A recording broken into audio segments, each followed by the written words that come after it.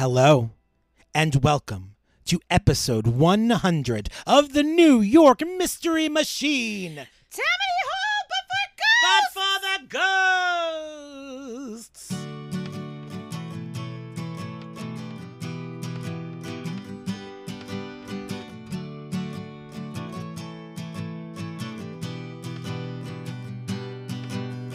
Murder in Manhattan, well, aliens, the cartel, Stranger Things in Montauk, Isadore Fink. Spooky Popper, Schultz's treasure, son of Sam, police pressured, Risser, Seacock's house of death, Champy doesn't sing.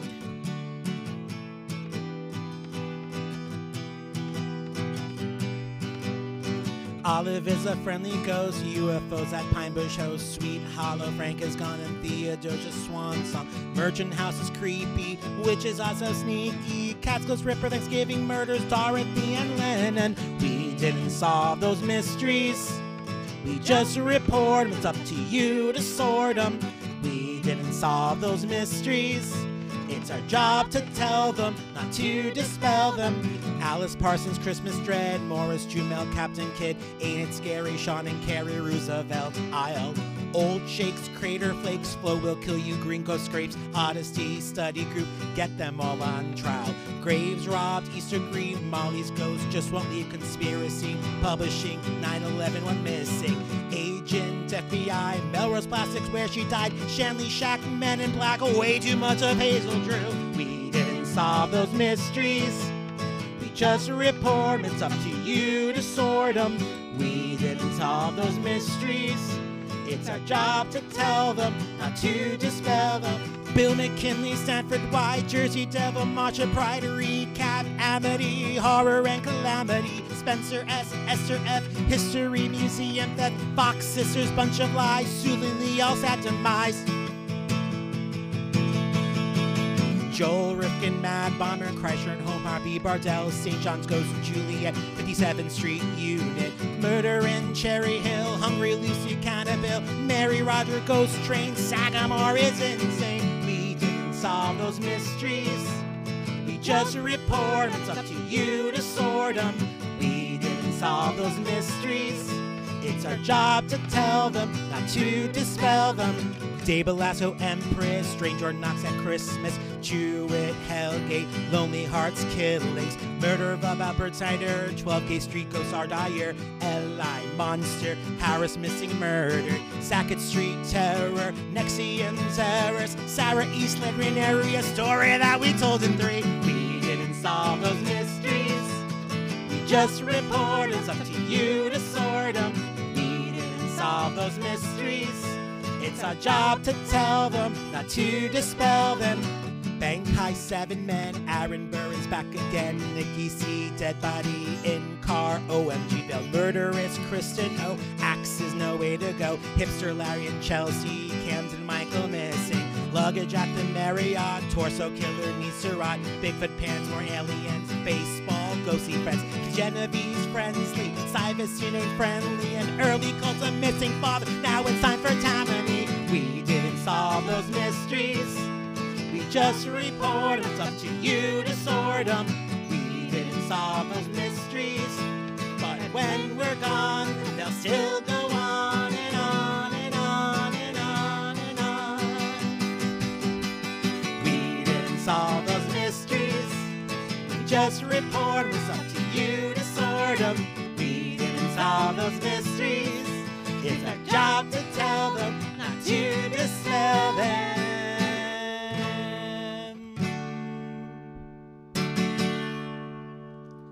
Yeah! Hey everyone! Hello! So what happened was, last week I was in the airport, and I said to Christina in text message form, what if we wrote a parody to We Didn't Start the Fire, but I put every single episode of the New York Mystery Machine from 1 to 100 in the song. There you go. And that's what I did over the course of 3 days. And yeah. And here we are. And episode 100. Are you proud of me? I'm very proud of you. I worked so hard. It is a work of beauty. I was like sitting at Sam's dining room table, just like telling her lyrics, then sending you lyrics. And I swear, I'm going to share on our social media how I devised this. And I'll share the lyrics too, because I know like it's a fast song. You may not catch all the references. But I'll share the lyrics on our social media so you can appreciate the work. So that at your next karaoke party, you can sing this instead. It was a doozy. I have a few favorites from it. I think one of my favorites is Sarah E. Slade Ranieri, an episode we told in 3. Yes. That was one of my favorites. Way Too Much Hazel Drew. That was a good one. Never enough Hazel Drew. You guys, welcome to episode 100 of the New York Mystery Machine. Crazy. This Who'd have thunk? Not me. A couple of years ago, I was sitting in a car in Quincy, Illinois, and I had said to Sam as we were driving, I said, I think I want to do a new podcast based on mysteries and true crimes and ghost hauntings. I want to be based all in New York. That'll be like the niche. It's a New York-based thing. I think I'm going to ask Christina to do it with me. What do you think? And Sam was like, oh my God, yes, that's exactly, you should do it. And 100 episodes later, plus Patreon episodes and everything, here we are. I can't believe it. Nor I. We've done it. I am delighted still to this day that when people hear paranormal or aliens or things like that, they go, no, Christina. Yep. Yeah. She'll be into that. I listened to our trailer for the first time when I was preparing this, and I realized that our original tagline wasn't Tammany Hall for Ghosts. Yeah, what was it? It was Get On Board. It was Get On Board. And then we dropped it after episode 1. Like, we dropped it hard. I think we dropped it immediately. Immediately, because you said Tammany Hall but for Ghosts. I did. And we just dropped it. Yep. Well, yeah. Now it's canon. Now it's canon. I will never go Get On Board, stupid. Bad creative. Yeah, I'm so happy we're here at episode 100. I've done a few podcasts in my life, and this is the first time I've ever reached this pinnacle. So woo! I'm just happy that we're here, and happy you're here. I'm happy you guys are here. Thanks for joining us on the journey. There's so many of you who we have to thank. Thank you to every single one of you who's listened to the show, and we'll probably do some more thank yous by the end of the episode. But we're just so appreciative of this wonderful gift that we have. And Christina, we wanted a special treat for our listeners. Yes. And I just mentioned our tagline being Tammany Hall for Ghosts. Right. So what are we going to cover today? Today we are taking down Tammany Hall. Finally, someone needs to take them down. So and it's going to be us. It's going to be us. We're doing it. For ghosts. We're doing this. For folks who haven't been here long, you or this is your first time. Why do you guys say Tammany Hall for ghosts? Exactly. Adam texted me the name, what do you think of the New York Mystery Machine? And I responded. And again, for me, I'm like, it's Scooby-Doo. It's fun. It's crazy. It's Scooby-Doo. The Mystery Machine is a Scooby-Doo thing. And I responded, oh, that's great. It's like Tammany Hall, but for ghosts. And Adam had to then tell me, no, I mean, yeah, but like really Scooby-Doo. I was like, oh. And 100 episodes later. And here we are. Here we are. And I still get to print it on a T-shirt. And, we've been making this joke for 2 years, 3 seasons now, but we've never really defined what Tammany Hall is, I think. So, Tammany Hall was a political machine in New York City for 200 years. It began in 1789 as a rival to the Federalist Party, had a lot of overlap with local Democratic Party leaders, and gained prominence and popular support, because it helped poor and immigrant groups. But the name would also become synonymous with corruption. It was filled with political favors, and so if a case, for example, came before a judge who was beholden to the machine in some way, a local leader would ask for the case to go in a certain way, and then the judge would basically oblige. And, there were all of these corrupt personalities, some of them more famous than others, so there's a good chance you've heard of Boss Tweed, who made huge profits from the various undertakings he was involved in as a result of political positions. But by the 1930s, which, spoiler alert, is where we're going to be headed today, Huzzah!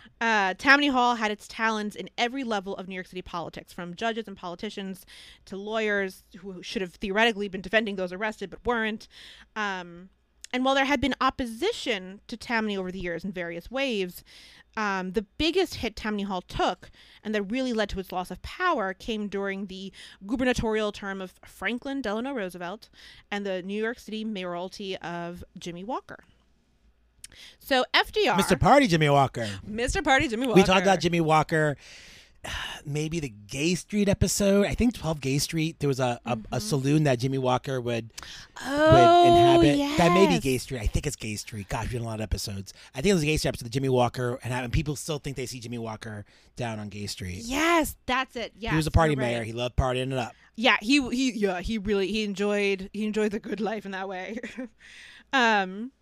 And FDR was governor of New York from 1929 until he became president of the United States in 1932, while Jimmy Walker was mayor of New York City from 1926 to 1932. So there's some overlap there. Jimmy Walker, what did you call him, Mr. Party Man? Mr. Party Man. Mr. Party Man. Mr. Party Mayor. Party Mayor. Was also known as Bo James. He was a Democrat and part of Tammany Hall's machine. His election in 1925 signaled a renaissance of sorts for Tammany Hall. Police were given protection money by local businesses. Rackets in various markets and down by the docks were prominent. Professional licenses had increased fees to line the coffers of Tammany Hall pockets. And this wasn't to last long at this point. Several key events prompted FDR, whose gubernatorial campaign was supported by some Tammany Hall members, but who did he did not seek their advice or show deference once he was once he was elected. Key events prompted him to start taking a very close look at the ways in which the political machine was operating in New York City. So, for example, there was a robbery of a New York City judge / leader of a Democratic club. The judge was Albert H. Vitale, and on December 7th, 1929, he was the guest of honor at a dinner party at a swanky restaurant. And towards the end of dinner, 7 men with guns entered the room, stole $5,000 in cash, jewelry, and firearms. And then mere hours after this, a firearm that had been taken from a prominent policeman at the party was returned to said officer by Vitale, the judge himself. So a clear indication that he knew exactly who to talk to get this back, that he has these connections to the underworld. And then his name was even found in the records of Arnold Rothstein, a gangster who'd been killed the previous year in 1928. So again, it prompted questions, started to percolate about what are the debts to the mob, especially. All this to say that by 1930, there was some impatience from those on the outside of the political machine to see power stripped from the corrupt system. Enter Samuel Seabury. That's right, Samuel Seabury. I'm Samuel Seabury. The great-great-grandson of the Samuel Seabury. From Hamilton fame. Exactly.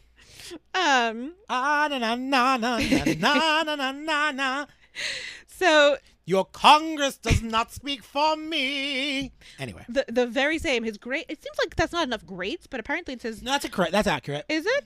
Yeah, you think logically. I guess. Yeah. 1700s. How many greats is it? I just lost it. Hold on. Great-great-grandson. That's 4 generations. Great-grandson. That's 4 generations. That's accurate. We always right. We always think that great. We always think time is different. Yeah. But it's not. It's not. No, you're right. I guess that's right. That's true. Okay, I'll allow it. I'll allow it. So this is a murder case, right? Yeah. Believe it or not. Did I forget? So Samuel Seabury was a judge and had for years been involved in reform movements aimed at rooting out the corruption of Tammany Hall. So by age 33, Seabury was a New York Supreme Court justice. Then about 10 years later, he returned to private practice after he lost a bid for governor. And then in August 1930, Seabury was appointed to the Hofstadter Committee as lead investigator. This would eventually become known as the Seabury investigations, and we're going to refer to it as the Seabury Commission throughout. Now, there would be a series of such Seabury commissions, but the first began in 1930. Over 1,000 people were interviewed as investigators documented evidence of bribery and corruption. In the words of an article by Herbert Mitgang in The Atlantic, the investigation, quote, almost immediately uncovered a terrible story in which innocent women were framed as prostitutes by an unholy alliance of police officers, bondsmen, lawyers, assorted court clerks and fixers, magistrates, and inevitably the politicians in power responsible for political appointments around the lowest criminal courts in New York City, unquote. So essentially, officers would arrange for a man to get a woman in a hotel room. The guy would plant money. Officers would burst in under the pretense of interrogating the guy, but end up arresting the woman on the basis of the money and assuming, that she was a sex worker. Then the woman gets charged an enormous amount by the bail bondsman, as well as lawyers, in order to get a verdict of not guilty. And this is where we meet today's victim. Who is it? Vivian Gordon. Oh, Vivian. Vivian Gordon was born Benita Franklin in Michigan City, Indiana in 1891. She attended a convent school, and then she traveled the East Coast as a chorus girl in vaudeville. She was married for about 8 years, but left her husband in 1920 and moved to New York City, where she lived with different men over the course of time.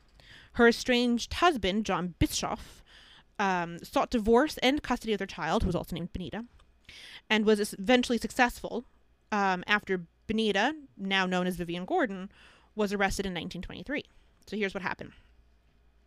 Vivian was in a hotel room with a man, not her husband, and the police burst in on them. The police took her to jail under the pretense that she had been paid for sex. She was convicted and sentenced. Vivian, however, was convinced that her husband, John Bischoff, who was a U.S. Marshal, had managed to arrange the arrest.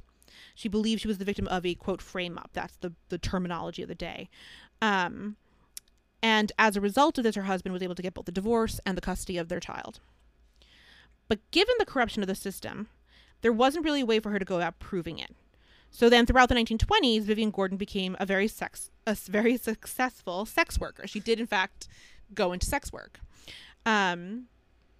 She had several other run-ins with the law, including for sex work, as well as extortion. Basically, she would blackmail the men that she had sex with so that she wouldn't tell their wives. Nice. She was also rounded up for public intoxication and some other things. But she always maintained that March 9th, 1923, that arrest for prostitution was a frame-up. So in 1930, Vivian learned of the Seabury Commission and its investigations and wanted immediately to get in touch. She told her lawyer as much, and that she was going to, quote, give McLaughlin, the arresting detective in 1923, the needle just to get even. And so, on January 19th, 1931, over the protestations of her lawyer, John Radeloff, who insisted that the case was too old at that point to be worth addressing, Vivian Gordon sent the following letter to Detective McLaughlin. Would you like to be Vivian in this moment? Sure. And, I know that could be Vivian, but I think it is our 100th episode. It is our 100th episode. And I have an array. I see my name written a few times here. Yes. So I wonder if I should read these in some of our favorite character voices. I think you should. Are these all Vivian? Not all of them. All right. Well, the first one, give me a character. Who am I doing? I think you have to start with, do we want to do the old Southern gentleman? Has he started? I feel like... Poor Vivian. Here we go. Mr. McLaughlin, recall how you framed Bonita Bischoff on March 9, 1923, causing her to be convicted for vagrancy. She is now writing to tell you that she is going to appear before the Vice Commission to tell the whole story. She leaves the rest of your imagination, which she hopes is as good as it was when you concocted those lies about her in court. BFB. Thank you very much. What's PFB? That's her. It's Benita F. Bischoff is her legal name. Benita's letter, not Vivian's letter. It is Vivian. So Vivian, her birth name is Benita, but she goes by Vivian Gordon. Naturally. Like you do. Thanks, old Southern gentleman. You're welcome. That's what I was waiting for. I said you're welcome.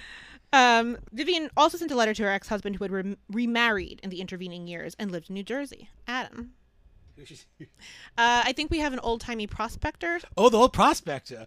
You know that my conviction has caused by frame-up between you and Detective McLaughlin. You think you may have the last laugh, but get this, I'm going before the investigation committee this week and intend to tell them the whole story, the whole dirty frame-up.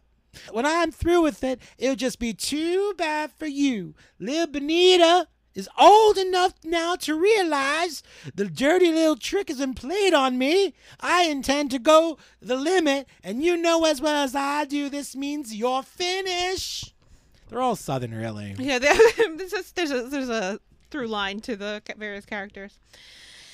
Now, these letters were sent 3 weeks prior to her sending a letter to the Seabury Commission, again against her lawyer's counsel. Here's the letter she wrote to the commission, dated February 7th, 1931. Quick nota bene, it's addressed to a guy named Kressel, who was the right-hand man of Seabury. Adam? Well, this one then has to be our latest fave, the who we learned about in season 2, Larry the Hipster Ghost. Dear Mr. Kressel, I have some information in connection with a frame-up by a police officer and others, which I believe will be of great aid to your committee and its work. I would appreciate an interview at your earliest convenience. Yours truly, Vivian Gordon. Thank you, Larry. Also, I just think that the entire frame and structure of criminology in the United States really needs a good look into. Not because it's unjust, just because I think we could be doing more on a spiritual level. I think we all are these vessels for human emotion, and if we just concentrate that emotion into justice, justice will be like a bird in the sky just soaring above us. All right. You lost me there, Larry. Thanks, Larry. Thanks for that weird thing you said. Episode 100. People just tuning in are like, what the fuck? Why did I start episode 100? You said. Yeah. So Vivian sends these letters, and she receives a fairly quick reply from the Seabury Commission. They schedule an interview for her on February 20th, 1931. Although it's worth noting that... How dare you? It's worth noting that a lot of newspapers would note that she never showed up to that interview, but that seems to be inaccurate. There does seem to be evidence that she did have an initial discussion with the office. There was some misreporting early on. Regardless, here's what Vivian told the commission. Vivian had been living in a Manhattan hotel, and she'd left her mail with some guy. She was going to pick it up later that day. While on her way, a man claiming to be the roommate, but actually the detective, approached her and said he was going to take her to the apartment to wait for the guy she'd given the mail to. So they went, and shortly thereafter the police barged in, arresting her for prostitution. She was told by the Seabury Commission that she needed corroboration of the story, and she said she would work on that. She was due to return for a formal testimony giving on February 27th. But Vivian would never get that chance. Nor would she ever have a chance to really have her story corroborated, because just 6 days later, after that first interview with the commission, and the day before her scheduled questioning, February 26, 1931, Vivian Gordon was found dead. More on that after the break. We'll be right back after these messages.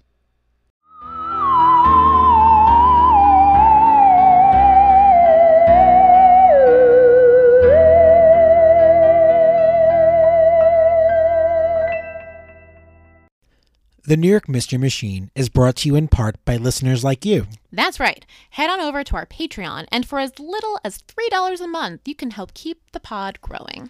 By joining, you can access a whole bunch of cool stuff, such as mini episodes, swag, exclusive playlists, and more. Head to www.patreon.com/NY Mystery Machine to find out more and become a patron. That's www.patreon.com/NY Mystery Machine and join our ever-growing community today. So you listen to our podcast, which means you must love mysteries. But how would you like to solve your very own mystery? Hunt a Killer is an immersive murder mystery game told over the course of 6 episode boxes. Each box is filled with different clues and physical items such as autopsy reports, witness statements, and more. You'll use these clues to solve an ongoing murder mystery. Work solo or as a team of sleuths to finally crack the case and reveal the murderer. So do you think you have what it takes to hunt a killer? If so, head to www.huntakiller.com and use the code NYMysteryMachine for 20% off the first box. That's www.huntakiller.com and the code is NYMysteryMachine. Sign up now and begin the hunt. Bow, bow, bow.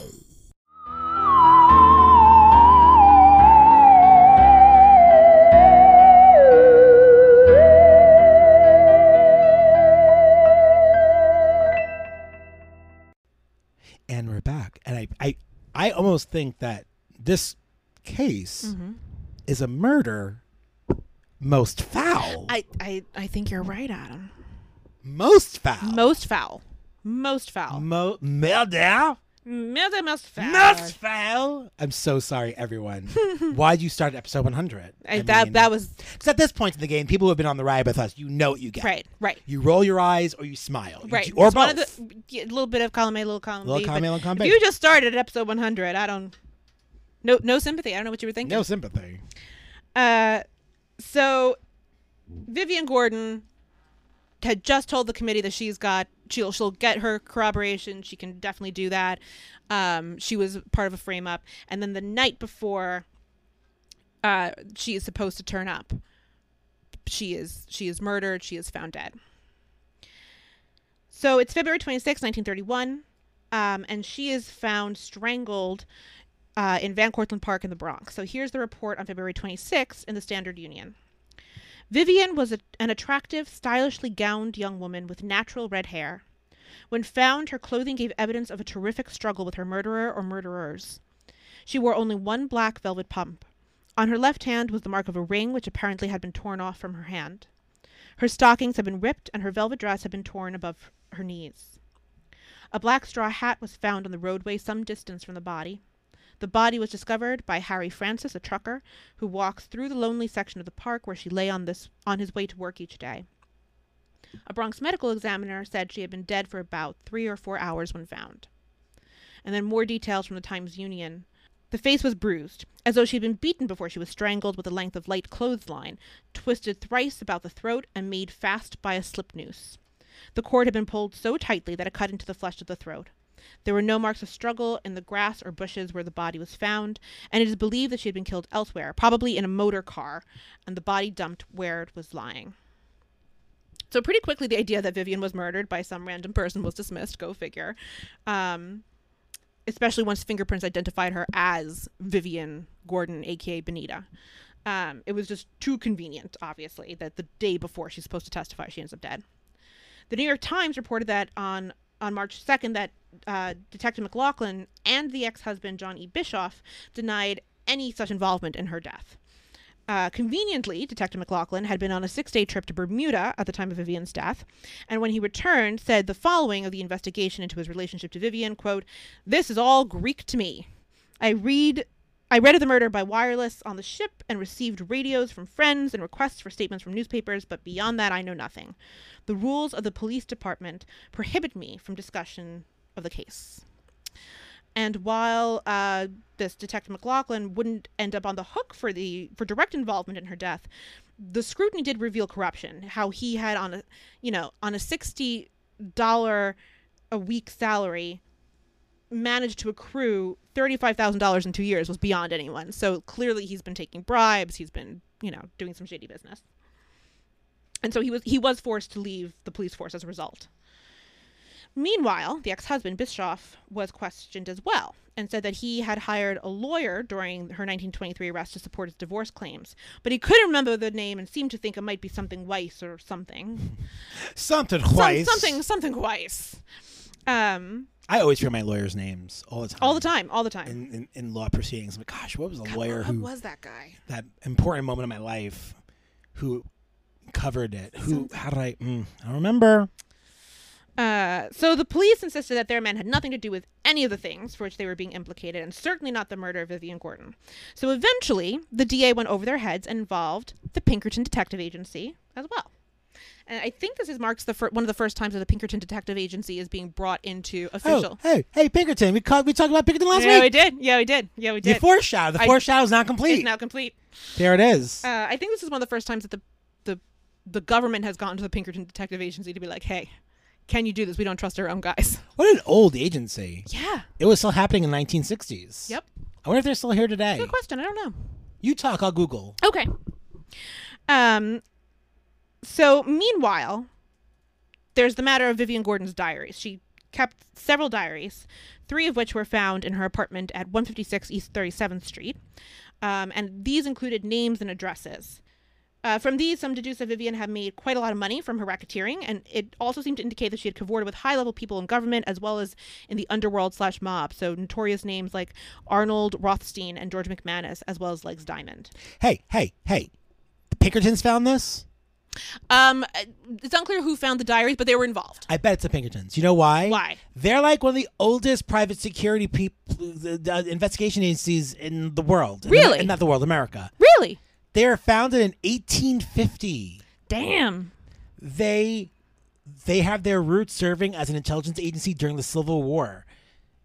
And continue to build from there. Wow. It was during the Civil War they were working as spies. Alan J. Pinkerton was a Scottish-American Cooper, abolitionist, and detective and spy, best known for creating the Pinkerton Detective Agency in the U.S., and claimed to have foiled a plot in 1861 to assassinate President-elect Abraham Lincoln. Oh. During the Civil War, he provided the Union Army, specifically General George M. McClellan of the Army of the Potomac, with military intelligence. Yeah, during the Civil War, he provided the Union Army with military intelligence. And so that was part of his thing. And then in the Old West, there was Pinkertons in the Old West in the 1850s who served as private security guards and detectives and stuff. And so, yeah, the Pinkerton company, it's old. It's still around. If you need to hire the Pinkertons, You can still do that? you head on over to Pinkerton.com. Pinkerton.com That's for crazy. all your they have analyst centers, they have risk governance, high net worth individuals they protect, interests and privacy, threat management.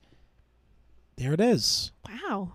Who knew? Who knew? I didn't even think of looking them up last week like a bad podcaster. I didn't look them up for this week. like a bad podcaster because we're not good at our jobs. And yet Crazy. here we are. Like, here we are, kiddies. Wow. Well, there you go. So investigators going through these records of hers, and they start to notice that she's indicating in them that she's afraid of certain people as well. So here's one of the entries from her diary. Quote, "I fear only John A. Radeloff. He could get Cohen or some of his friends to dispose of me." Unquote.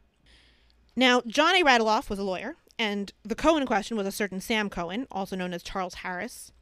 John Radeloff was Vivian's own lawyer, so she's afraid of her own lawyer, while Sam Cohen was an ex-convict. And Radeloff was actually the cousin of a guy named Radelow, who had instigated one of Vivian's extortion charges. So this is not a reliable lawyer. I guess he's good at some things that Vivian needs, but she's afraid of him and has connections to guys who are... Oh, God. Yeah, it's a mess. Other notations in the diary included that, quote, "A wealthy admirer has threatened me with death," unquote. By March 3rd, other entries were released by the district attorney. So, from February 12th, 1929, quote, "Did not start this diary for reasons other than to remind me of dates, but think," and here it's underscored, "advisedly that it's best to put down things as they happen concerning Johnny Radeloff. He is not to be trusted. He would stoop to anything." And then on February 13th, J. A. Radeloff here, finale between us, refused to pay doctor's bill, phoned his mother and wife. If anything happens to me, he's to blame.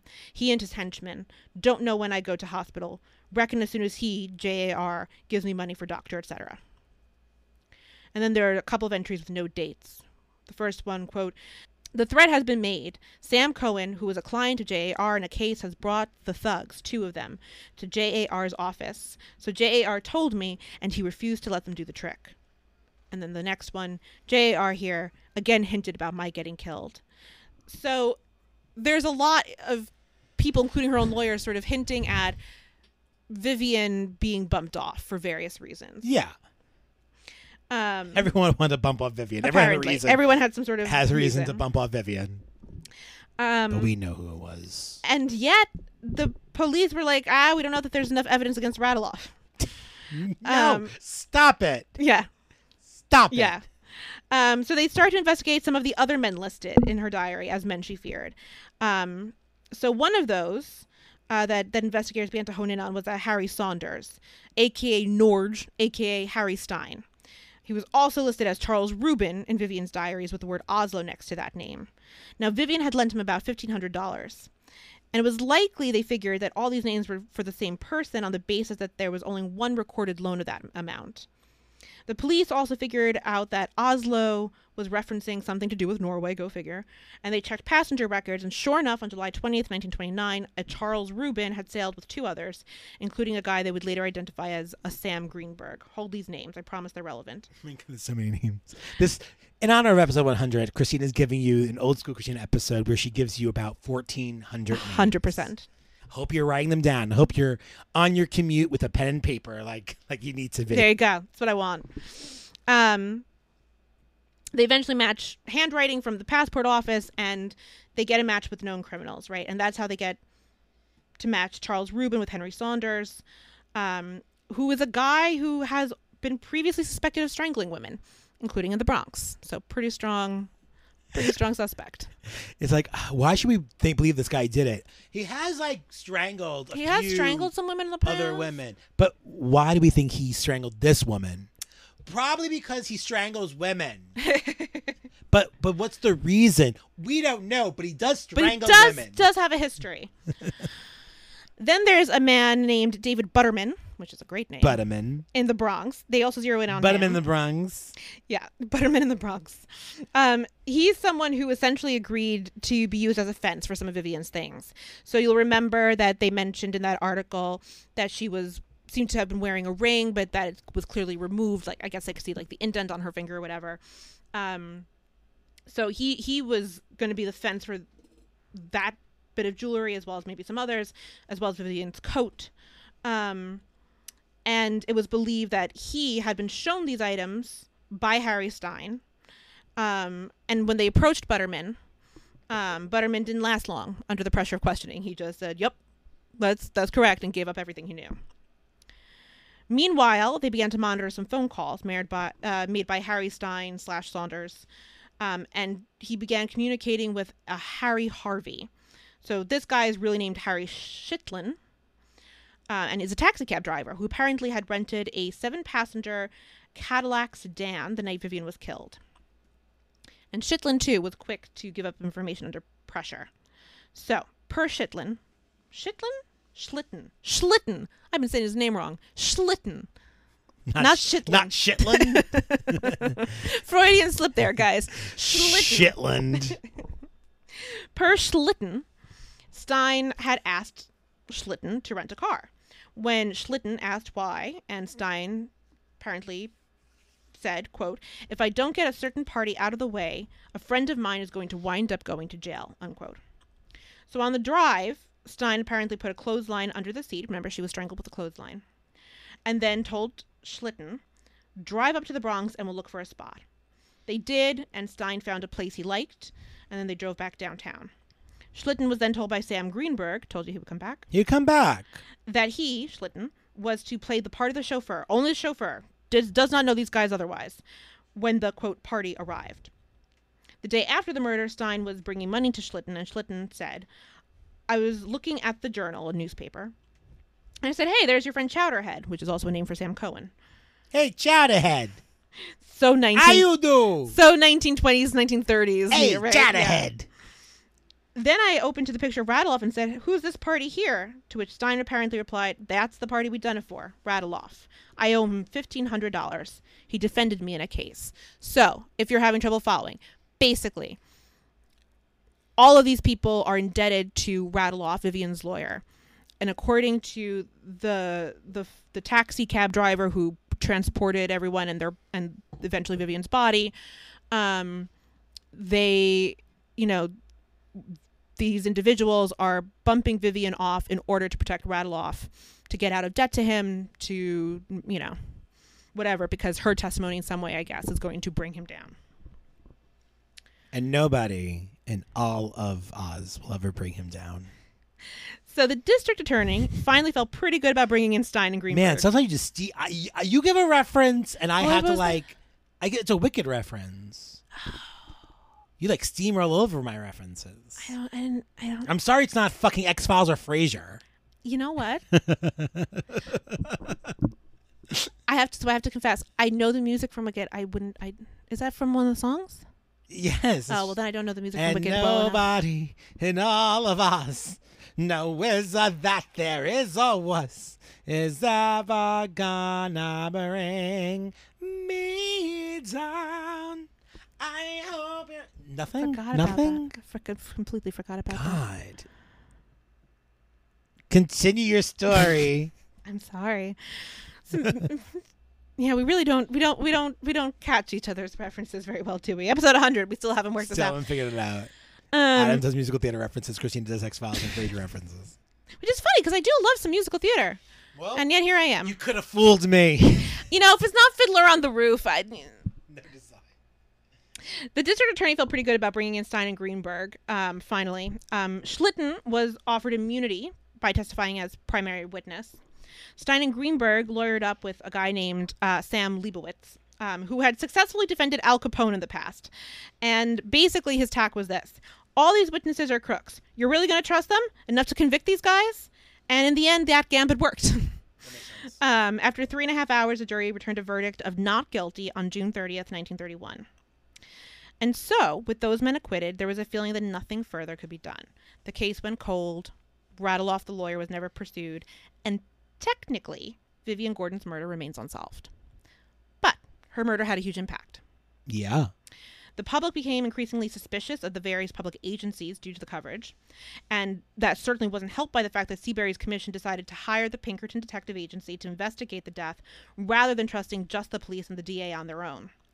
And the obvious miscarriages of justice throughout the case, from the initial frame-up of Vivian Gordon in 1923 to the connections between underworld and mob characters and various officers and persons within the justice system noted in her diaries, all of this made for strong reasons why the Seabury Commission needed to continue its work, including perhaps especially looking into the frame-ups of innocent women. So in the words of one paper at the time, quote, "The rope that jerked tight around Vivian Gordon's neck to keep her from talking is about to jerk the lid off a sizzling pot of scandals, frame-ups, charges, and countercharges in New York City's government." So because of Seabury's work cleaning up the courts through this commission, really given extra weight because of the publicity of Vivian's case, Roosevelt eventually expanded the investigation.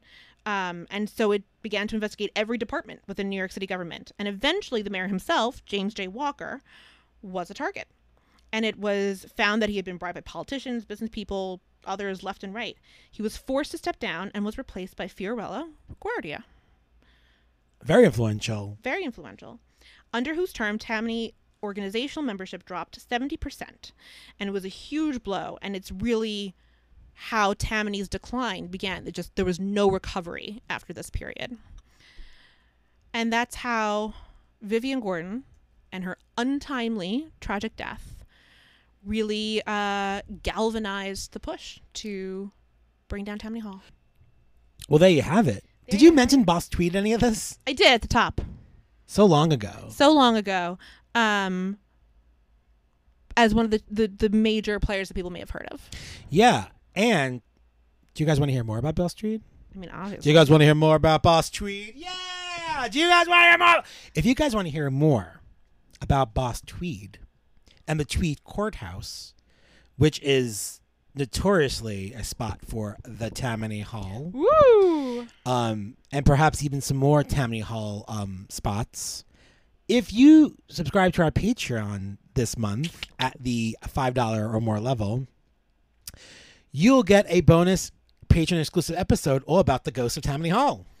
Oh, man. So a little in conjunction with episode 100, August's patron exclusive is all about the ghosts of Tammany Hall and the places that Tammany Hall resided and the spirits that inhabited. I have a personal story of one. I worked at the Union Square Theater, which was at one point a Tammany headquarters. And so, if you subscribe to our Patreon this month or next month, whatever you want. I mean, honestly, I'll always be there. But you get that in conjunction. Well, thank you, Christina. Not letting you go yet. I just texted you a link that I would like you to open. What link is this? I made a little art project. This is my Pepe Sylvia map of how all of our cases are secretly related to Tammany Hall. And to today's case. It's a little insane, but it's my do you watch Always Sunny? No. Okay, so another reference that we have. But I've seen the image. Yes, you know the Pepe Sylvia. Wait, is this every? It's not every. I'm still working on it, but it's the ones that immediately come to mind. Yeah. Wow. This is. We'll share this link. Is this the link we'll share? Yeah, we can share the link. Yeah. It is pretty. It's a work in progress. It's pretty crazy. A lot of... What's the hot take? I should actually open this and look at this myself. Aaron Burr? Theodosia Burr? There's a hot take between Aaron and Theodosia? No, the hot take was that she murdered everyone. Oh, that's the hot take. The hot take... I love the graphic. Yeah. The hot take graphic. Yeah, so... I love how this also shows how much Aaron Burr is intertwined in everything we do. We had the phrase in our opening song, Aaron Burr is back again, is just do you know resonates. do you know who didn't make it into the song? I tried to. Hans Holzer. Hans Holzer. I mean, he's a bit of a liar, so Oh, I could probably get Hans Holzer on here. you definitely get Hans Holzer on here. Did you notice that because of the Pinkerton Detective Agency connection, we got John Lake from last week in there? Did you just update? Yeah, this? just before we started recording. Jeez, this is pretty crazy. This is why I Christina. texted you the other day with like, did FDR figure prominently in any of your cases? I mean, but TR did, so you can like extend. Oh, that's out, true because they're cousins. They're cousins. You can Done. extend out to. Oh, this just Bill opened McKinley. whole new doors. Bill McKinley's death. TR gets the And Bill McKinley connects, I believe. Does he connect? No. I don't know. Why is Hazel Drew on this? No, I was gonna say I'm trying to remember who killed him. Chokov. Oh no, that's a different. Leon Chokov. Never mind. I can't connect it then to what I was going to connect it to. That's okay. But anyway, work in progress. My Pepe Sylvia map of how everything is secretly about Vivian Gordon and Tammany Hall. Crazy. I'm glad in honor of episode 100 we have the entrance to this madness. I want to take a moment before we end this episode to thank everyone who's listened to all these episodes from 1 to 100. If you listen to all 100 of them, if you've listened to a few of them, if you go back and forth, I want to thank everyone who has given us their support via Patreon. Those include our OG patron, Jordan, who's our very first, Carla, Sam, Anne-Marie, Christian, Christina, Kate, Chrissy, Jessica, and our newest patron, Jordan. Thank you, everyone. Jordan joined our Patreon a few weeks ago. But we've been recording in bunches. So, but thank you, Jordan. She joined at the $10 5 Baba Yaga level. Love that name. So, thank you to all of our patrons for giving us your support. We're going to be hopefully getting some new equipment in the coming months. My headphones are about to break, legitimately. My computer's also about to break too. So Oh, great. It's a good time to be alive and to give us your money. Thank you to everyone who's supported us by leaving us reviews on our social medias and on Apple Podcasts and Spotify. It's all really important. All of these reasons are why we're still on the air. I mean, we would do this for 5 people. We're happy that we're doing it for a whole lot more than 5 people. So thank you. Thanks to everyone. Christina, and thank you to you. Thank you, Adam. Thanks for taking this journey with me. Thank you for inviting me along. 100 episodes. It's a lot of them. Can you even believe? No. It's getting harder, but I do believe that it's getting harder to find cases that have like information. I know. New York, when you go niche, you have to own how niche it is. Yeah. Well, this has been episode 100 of the New York 100. Mystery Machine. I've been Adam Mays. I've been Christina Marinelli. And thank you for taking a ride on the New York Mystery Machine. Tammany Hall, but for ghosts. But barely, because we took Tammany Hall down. Woo! Actually, it's not really Tammany Hall, but for ghosts. When you take Tammany Hall down, you effectively remove their existence. Shut up! Tammany Hall for ghosts. See you next time.